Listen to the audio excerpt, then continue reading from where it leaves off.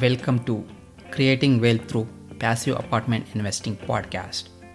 In this show, we will discuss about best and worst experiences about passive and active apartment investing. And I am your host, Ramakrishna. Let's begin the show.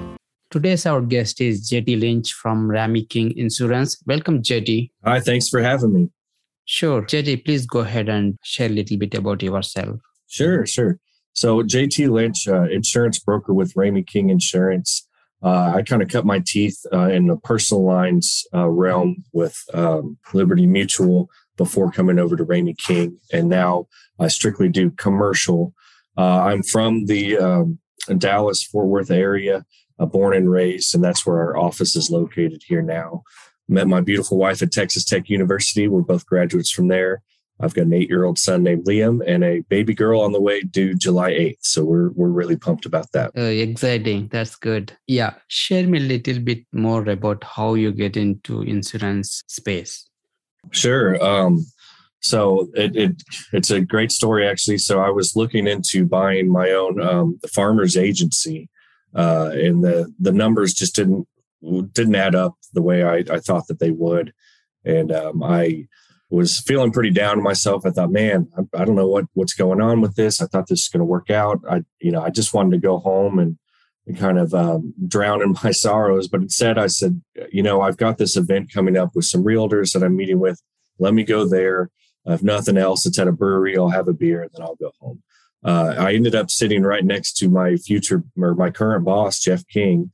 And he talked me through what we do here. And he said, I would like it a lot more. And he's exactly right. And so the commercial space, especially with multifamily, I love the multifamily community. It's such a tight knit group. Everybody seems to want to help each other.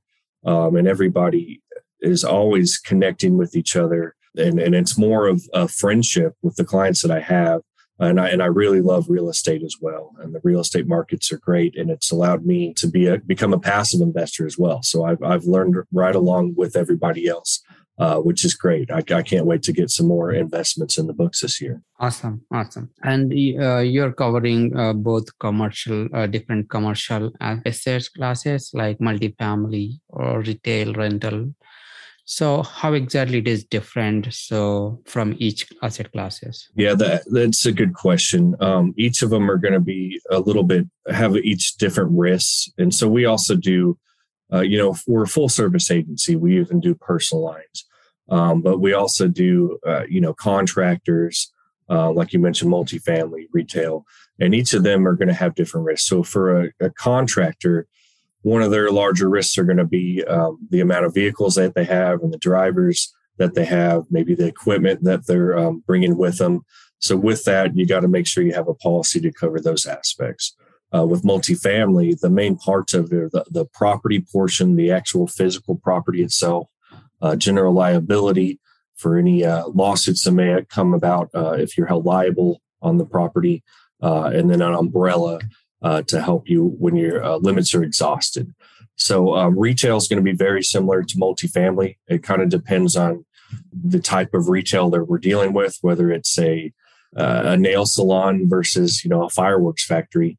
Those are going to have different risks as well. But ultimately, it's similar. You're going to want the property coverage, general liability, and if there's anything extras, inland marine, possibly, that's how you would choose those policies.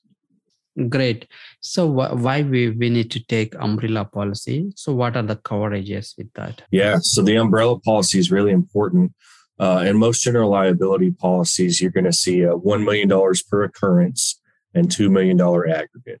So it basically means that whenever somebody slips and falls out there and they think that you're liable for it, they can sue you for up to $1 million.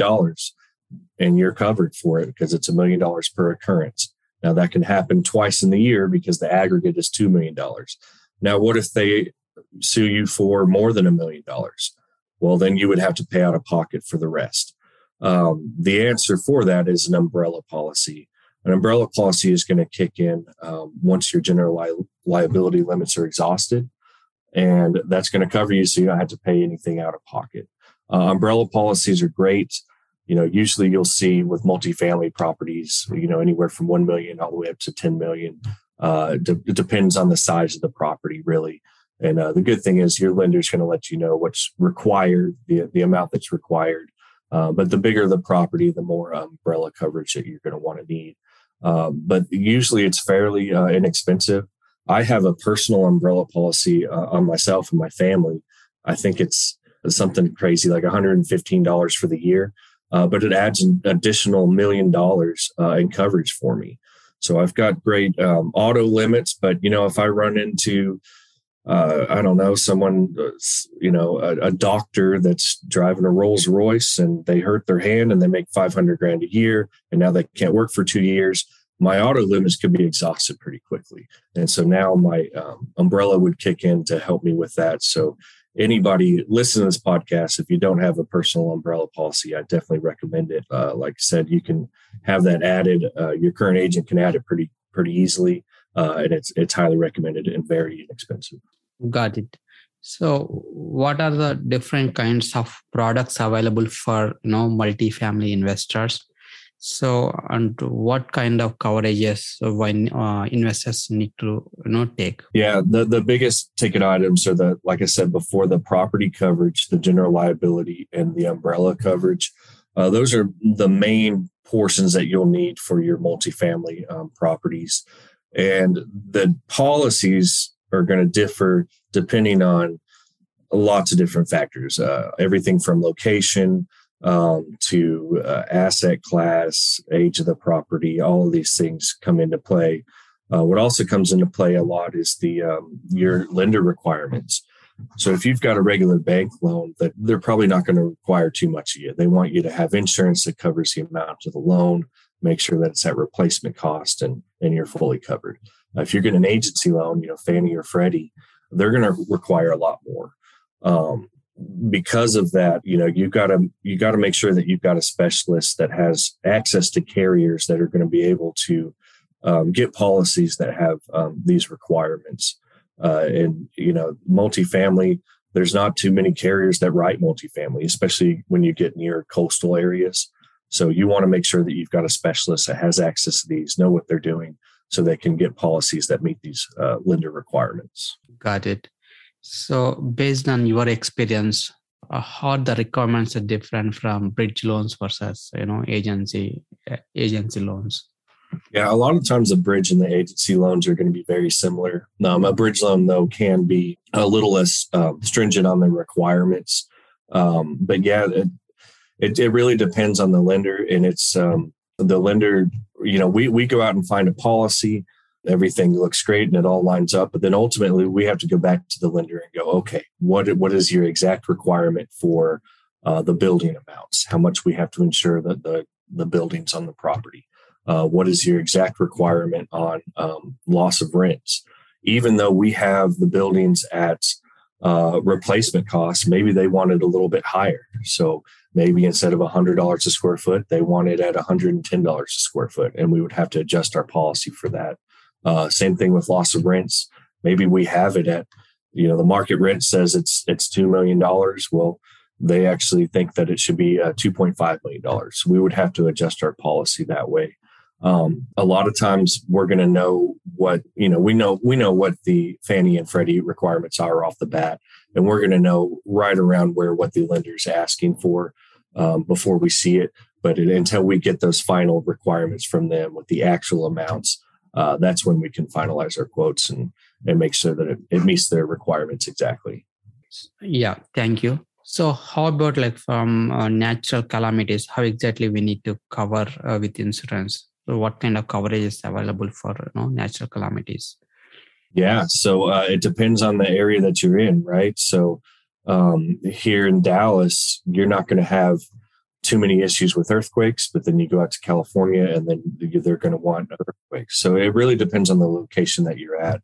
And as you get closer to the coast, they're going to have separate deductibles for all other perils. So anything except for wind and hail and named storms, they're going to have a windstorm coverage or a wind and hail coverage or deductible.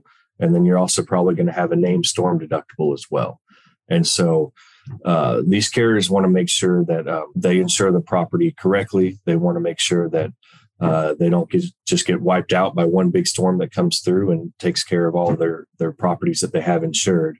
And so because of that, they also make sure that they're not writing all of their properties on the coast. They try to spread them out throughout the United States.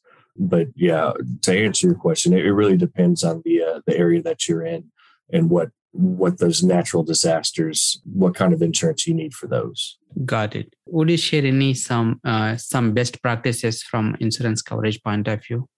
Yeah, some best practices. So do you mean from a investor looking to purchase a property? Yes. So when you're first looking at a property, a lot of times you can get bogged down by the just the spreadsheets and the numbers that are involved, which is completely understandable. There's a lot of things that you have to look into. But then I would say let's get out of the spreadsheets a little bit and let's take a look at the property. If you're buying your own house, you would definitely know probably how old the roof is, right? A lot of these multifamily properties that I see, the roof age, the buyer may not know it. And that would be one of the first questions that I'd ask about the property if it pencils out in my underwriting is how old is the roof? Because that's one of the first big claims that you're going to have to make, right? Especially if you're in an area that's prone to a lot of hail. Also, big ticket items are now the aluminum wiring. So in these 50s to 70s builds, even into the early 80s, you're going to find a lot of bare aluminum wiring. And carriers are not insuring those anymore. You're going to have to remediate those with either Kolar or pigtailing. And the reasons for it is the aluminum wiring has been known to cause fires. I think the stat was 2,800 fires a year in the United States due to those poor wiring. So you want to check if you've got a building that you're looking at in that time frame, late 50s to early 80s. Just know that you may have some wiring issues. And the same thing with the circuit breakers. Federal Pacific stab lock breakers have been known to catch fire. Same time frame. You want to look for those. And also a breaker named Zinsco. Those are ones that you're going to want to have remediated as soon as possible. And, as a broker, we go out to numerous carriers to find you the best fit. Being multifamily, and depending on the location, the amount of carriers we can go to may be a dozen, right? And so then now that you know that it's got aluminum wiring and or those breakers, now that limits it to maybe only 6 or maybe only 4. So because of lack of competition, that's going to increase premiums as well. Plus the increased risk. They know that the risk of a fire is higher than a newer property that doesn't have those. So those are things that I would definitely look out for right off the bat. Just know in your underwriting, hey, this is going to increase the premium a little bit. It's also going to mean that we need to get in there and possibly do some remediations right after takeover. So have a contractor ready and a plan ready to get those fixed. A lot of those, it doesn't cost a ton to fix, just one of them. The problem is when you get into, 100 units versus just 1 or 2 that you've got to fix. And it's very time consuming to get in there to fix all of these, but it's definitely something that needs to be done. So those are the big ticket items that I look out for right off the bat. Got it. So based on your experience, would you share any of your best experience so far? Man, it seems like every property that we look at, there's some sort of curveball that's thrown at us. But,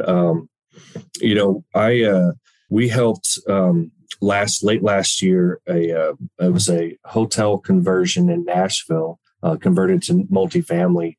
Whenever you get into projects like that, there could be a lot more renovations than you initially thought. It's hard to give an estimate of a premium like that because there's so many unknowns, right? But last year in Nashville, we were able to get a property insured and covered, and it came out much cheaper than we all anticipated. And it was great because we had great communication with the investment team. There's a lot of information that we need to gather when we get these quotes. And sometimes it feels like I'm just haggling everybody to gather all this stuff. But what we needed, our job is to make sure that we bring the best narrative possible forward for these carriers so they understand that why they should insure this, right? So getting all that information to us is crucial. And this team in Nashville did a great job of communication and made sure we got all the information for it. Even they were doing a lot of work to the property to convert it over, but they had their plan that they sent to us, contractor dates and everything ready to go. And so that made it a lot easier. So that was a great story, and I'm very happy and pleased. And so far they are ahead of schedule and collecting more rents than they had initially thought. So it's a win-win all the way around. Got it. So would you also share any of your challenging experience or worst experience? The nothing in particular, but there's occasionally when there's a property or a risk that is just outside of our realm and we don't have an answer for it. Things change all the time. Carriers change their appetite for what they're willing to insure all the time. And so we've got to change on the fly along with that. And so whenever there's a property that I'm working with a client that I know, that I'm friends with, I've networked with, I've done several estimates for them before. I've been working along with them to try to get this property under contract. And when they finally do, and for whatever reason, we just cannot find coverage for it. Maybe it's a little bit older and needs some rehab. Maybe it's in a really high crime area, also with prone to flooding and hurricanes and things like that. It can be very challenging. And so occasionally there may be just no option that we have that meets their lender requirements. But I'll always be the first to tell them, hey, it doesn't look like we have anything. Here's some phone numbers of places you can call to possibly get coverage for you. So that would definitely be, it's my worst scenario for sure, is not to be able to find anything. So how are you predicting the insurance rates going forward? Yeah, that's a great question. Right now, it seems like it's just going up and up every year. But it's not necessarily true. It really depends on the area you live. When you see big storms come through or big natural disasters that are affecting a lot of properties, then that's a good clue into knowing that the insurance rates, especially in those areas, are going to increase. The insurance companies, believe it or not, they do pay out claims, right? They don't just collect a bill from you. So they do pay out a lot in claims. They've got a pool of money set aside to be able to pay all the claims that they pay out. And when that pool gets smaller, then they've got to replenish it somewhere. And how do they do that? And more premiums, right? Deductibles may increase as well. So I would say that it looks like there's a steady increase, at least 3% throughout the United States on average each year. But also, we notice a lot of these properties, like I mentioned before, with the aluminum wiring and these Zinsco and Stablock breakers, now all these properties are getting remediated. Before, owners, the premiums weren't increasing as much as they were now with those certain issues. And now owners are starting to realize, okay, it's time to go and fix up these properties, not just to save on premium, but to also make the risk much lower too. So you're seeing more and more of these, like I said, late 50s to early 80s properties getting the remediations that they need.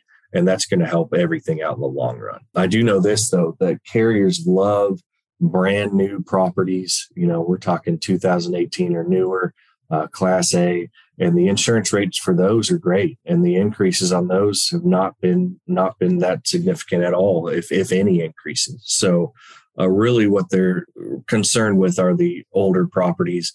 The newer ones right now, you're getting great premiums, and the increases are hardly ever there. So that's why it may seem like it's increasing a whole lot, maybe in a certain area, a certain asset class, but on average throughout the United States, I think the latest stat we saw was about 3%. Got it. So what markets your group is targeting? Oh, that's a good question. We don't really have a specific target. We are located in DFW, so naturally, a lot of the properties that we have insured are in Texas, and we network with a lot of different groups that are looking in Texas. And we were talking before, just the areas that people are looking at, mainly the Southeast, but we're licensed nationwide. So we can help out wherever you're finding a property. Most of the properties that we look at are right where you're looking in the Southeast, but we're licensed everywhere, and we're happy to help everybody out who needs it. Got it. And what size of deals you're targeting? That's a good question. Our markets are really designed for bigger multifamilies. We do have markets for smaller. I'm talking 20 units or less, but we may not be as competitive as we would like, right? And so really our target market is 20 units or up. And that is mainly because there's some local captive agencies in the area that can write 20 or lower that may be a better fit. And again, I'll be honest with you. If I'm looking at a property and it just doesn't seem like we're going to be competitive, I'd hate to turn business away, but I also don't want you to have to overpay something for something when you don't have to. So I'll be the first to tell you, hey, with this 13 unit, it's probably better to go to a local captive agency because our markets just aren't going to be competitive. Got it. So let's turning into some personal questions. So any one advice that have impact on you, JT? Well, I'll say this, I wish I could go back and tell my younger self that, if you're not happy in a certain situation, then you don't have to stay there and stick it out. Right. I remember my first job out of college. It was in a call center, and that's just not the type of setting that I want to be in. Looking back now, I learned a lot from that scenario. It's helped make me who I am today, but I did not like it at all. And I now wonder why I stuck with it so long. If you don't like something, find a better fit because it is out there. And now I love what I do. I can't wait to get up and go after it again. I love networking with all my clients out there, and I hate calling them clients. They're friends of mine, really. So this industry is great. I wish I would have gotten into it, 10 years ago, but you learn from all the mistakes you made in the past, and they kind of make you who you are now. But definitely, if you want to improve your situation, go for it. What's holding you back? Got it. So any books that impacted your life and what way? Yeah. Rich Dad, Poor Dad, of course. Great book. The most recent book that I read was The Richest Man from Babylon. So that's, a really old book, but it's just so true. Learning to put things in perspective, make sure to put money away for yourself before you're paying debts back. Both Richest Man in Babylon and Rich Dad, Poor Dad kind of instilled that in me. And Kiyosaki's always like, well, I don't know why everybody's so afraid of these debt collectors. Like, so what? Tell them to go away. Make sure you save for yourself first. So I really took that to heart. And these two books are great. How are you giving back to community? Giving back to community, we're always trying to find different ways that we can donate, not just our time, but money to give back to the local communities here. Any sort of events that we can help out on, we want to be a part of. We're a part of an event this weekend called Hoops for Homelessness that Old Capital is putting on. And so we've got a basketball team that we're going to go out there and compete. It's going to be interesting. Real basketball in a while. The latest basketball I played is in my driveway with my son and about 8-foot rims. So I'm going to have to go shoot some hoops and practice a little bit. But any events like that, we're always on the lookout for to again, not just donate our money, but our time as well. And how can Laziness can connect with you, JT? The best way to connect with me is through email at jtlynch@rameyking.com. And Ramey is spelled RAM as in Mary, EY, then king.com. I'd be happy to help anybody with their current properties, look at their renewals. And also, I do a free service that not every broker does. I'll help you with your underwriting for properties you're looking to submit an LOI on. So if you've got a property you've got your eye on, it pencils out, the underwriting looks good. If you send me an email with the address, the rent roll, the T12, and offering memorandum, if you have it, I'll send you a free insurance estimate to help with your underwriting. And usually I get back with you within about 24 hours. Awesome. And thank you, JT. Really enjoyed the conversation, and thanks for adding value to the show. Yeah, likewise. Thanks for having me. Sure. If you like the show, please subscribe, share, rate, and review. And if you want to connect with me, please send me a message, info@ushacapital.com. Thank you for listening. Creating Wealth Through Passive Apartment Investing Podcast. I hope you learned something from the show. See you in the next episode. Thank you. Any information provided from these shows are educational purpose only. As always, please consult with your own CPA, legal and financial advisor before investing.